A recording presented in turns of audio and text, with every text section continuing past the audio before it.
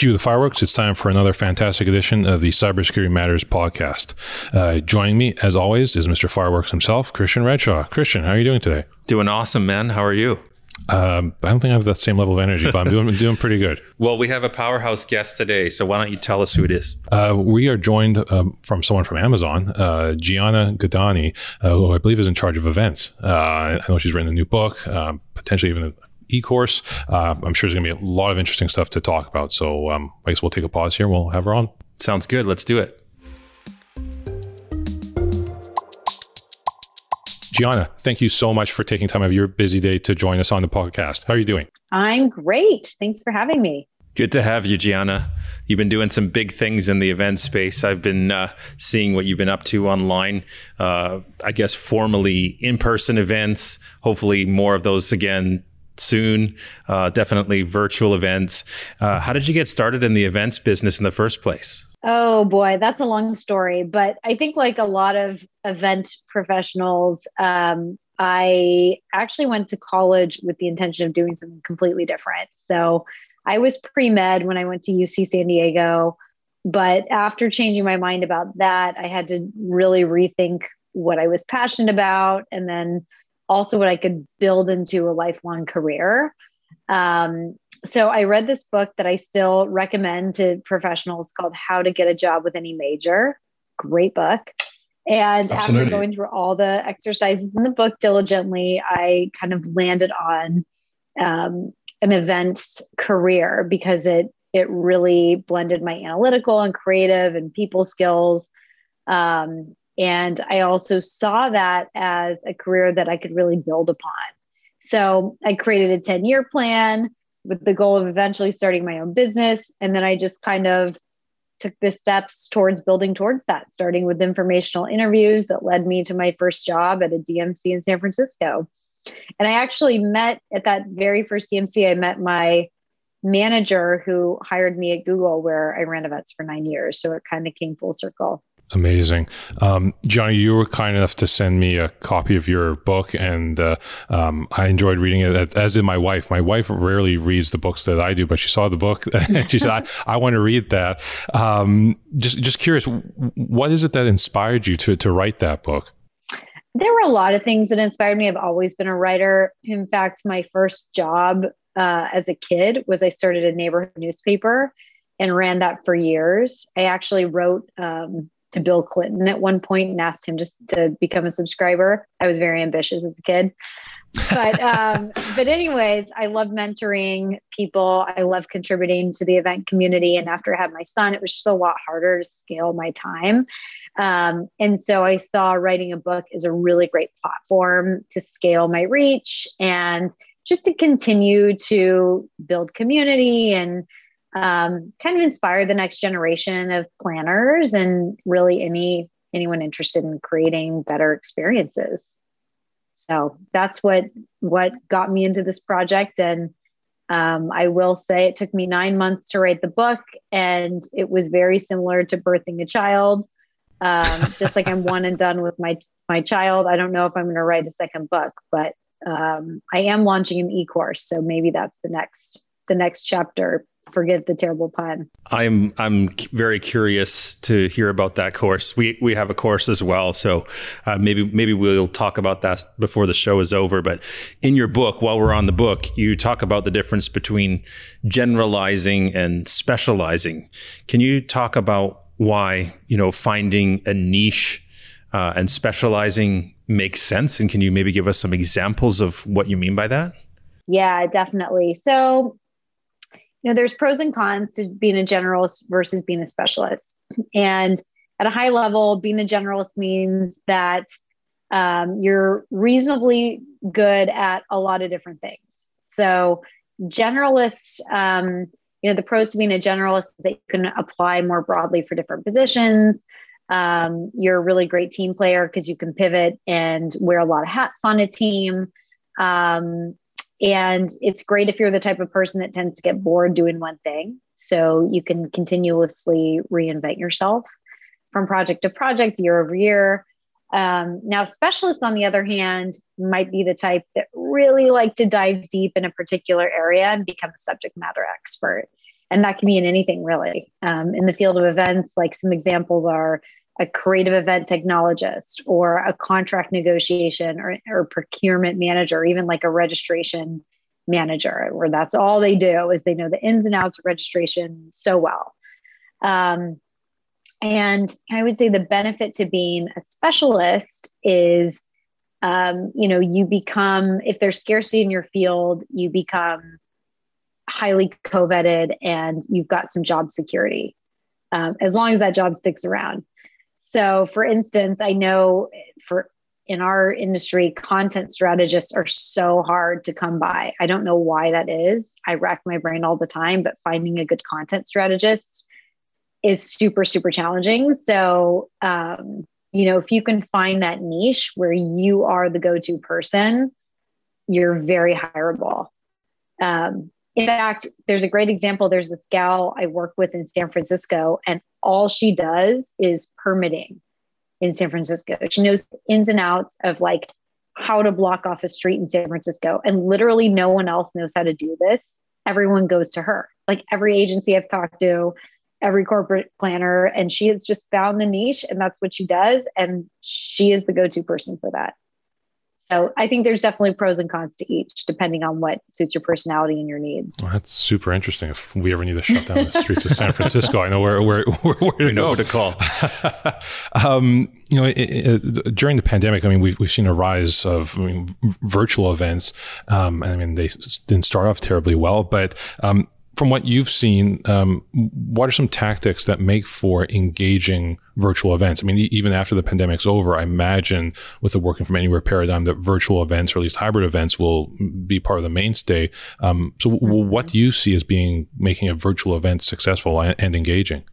That's a great question. And I think it's become even more challenging now that attendees have choices. When there's a choice between virtual or in person, virtual events have to be even more compelling. But I think, a couple high level tips would be: one, don't try to be everything that an in-person event is. Really lean into the value proposition for virtual, and focus on those areas. So the other thing that I would say is give people an incentive to tune in. And maybe you don't need people to tune in live. Maybe you can meet your objectives without a synchronous experience, and that's okay. Virtual can play that role in an event planner's portfolio, but be super crisp on what your objectives are, what your value proposition is to attendees, and then really make sure that you're delivering that experience in a really elevated way. So the other thing I would say is create co-creator experiences with your attendees.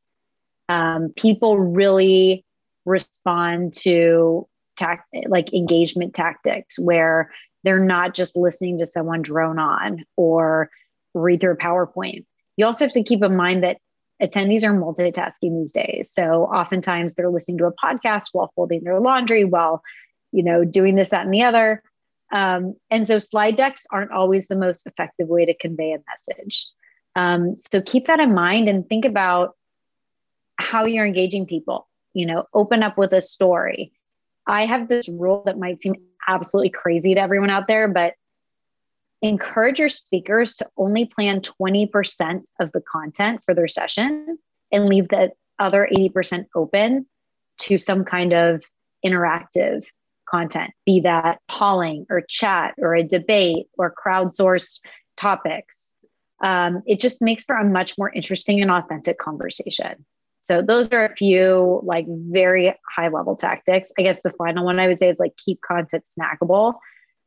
Keep the clip going. People don't have the attention spans that they do for in-person. And even in-person events these days, I think keynotes are getting shorter. So those are my pro tips on virtual. Jen, I love that interactive idea for events. And I think about specifically virtual events. It can be really polarizing. Some people love them. Some people hate them. I have a bit of kind of a love-hate relationship as well. You've really kind of got to be in the mood. And I love the tips that you're saying here. What do you think is the advantage of virtual events, and where do you think they often fall short? Well, first of all, I totally agree with you. I think that there's a time and a place for both.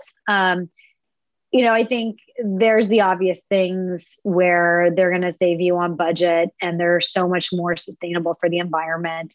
They also are more inclusive in the sense that they democratize content and can really scale your message beyond what in-person events often can. And then they can also connect global audiences that might not otherwise be able to meet.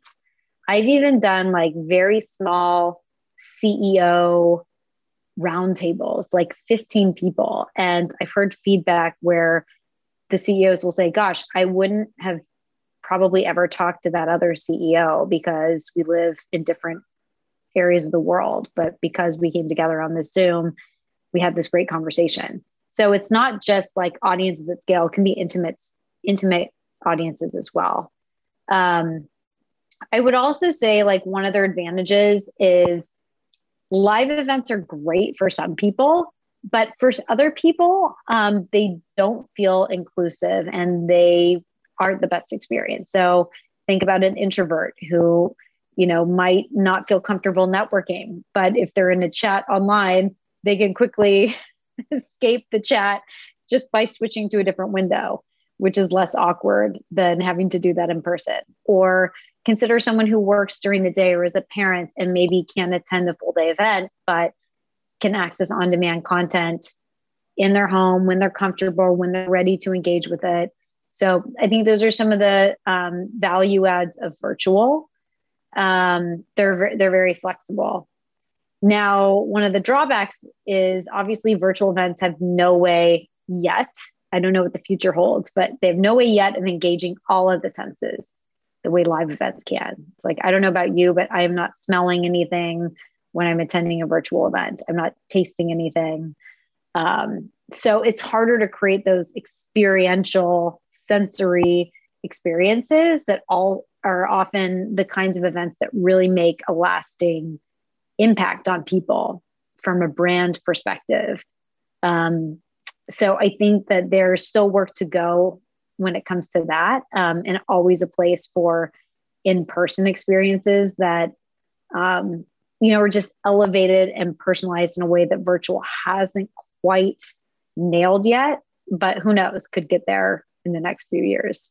Absolutely, Gianna. I mean, this isn't an area that Christian and I, we've never had someone on the show discuss. So, I mean, that's why we're so looking forward to this conversation. It's just such an interesting topic.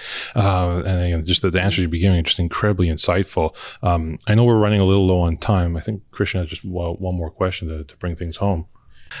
My question is something that you said earlier. I was actually trying to find information about the course that you were going to be doing in the future. I'm really curious if you can give us any hints about what's inside that black box that is the course that you're going to be releasing to the world. Sure, I'd love to. You can actually find an outline of the course right now on my website, giannagaudini.com/course. So you can see the overview there, but at a high level, it's called $1 Million Event Planning Career. I truly believe that anyone can build $1 million event planning career and have a blast doing it. So my course really takes you on a journey. It's unlike any other event planning course in that I make it really fun. I like to say it's edutainment. It's not just training. So I really pepper it with things that are going to, I like to show as much as I tell. So I include interviews with pros from the industry. So it's not just me talking the whole time. I weave tons and tons of stories from my career at Google, Amazon, and other Fortune 500 companies. Lots of great war stories. I talk about how to build your career. I talk about how to be strategic. I talk about tactics. There's a whole chapter on contract negotiations and becoming a contract negotiation ninja, my holy grail of event planning and how to really take your events to the next level of Google quality style events. And then I also include things like content strategy, virtual platforms, even things like diversity, equity, inclusion, sustainable planning, and event tech of the future. So it covers a lot of ground. I'm hoping that everyone finds it as entertaining as I found it fun to make. And it will be launching in November. You can pre-order it now, though. Amazing. Gianna, thank you so much for edutaining Christian and I and our viewers and listeners today. That was just absolutely fascinating. We really, really appreciate you being on the show today. Thank you again so much. Thanks so much for having me. Always a pleasure. Christian and I will be right back to wrap up today's episode. Well, that was a surprisingly interesting conversation. I never knew there was so much to know about the wonderful field of event planning. I had no idea. I value events. I don't have the same gift as her, but to me, I mean, what stood out to me was the value of virtual events. So many days I don't want to do another Zoom call or Teams meeting or Google Hangout. I'm really, tired of it on the one hand. On the other hand, you can do it in the right way where it can be more inclusive and more effective and more flexible. So there's my incentive for doing these virtual events and confidence in knowing how to do them has increased dramatically. Absolutely. It was a wonderful conversation. And if you do have the opportunity, please do check out Gianna's book as well as her e-course. I think it was just really, really interesting conversation into the wonderful world of event planning. And we want to thank Gianna again for being on the podcast today. As always, we want to extend a special thank you to our loyal listeners and viewers for joining us each and every week. If you have missed a previous episode, please do check back on the Cybersecurity Matters YouTube page or on your favorite podcasting platform. But until next time, be well, be safe, and we'll see you again on the Cybersecurity Matters podcast.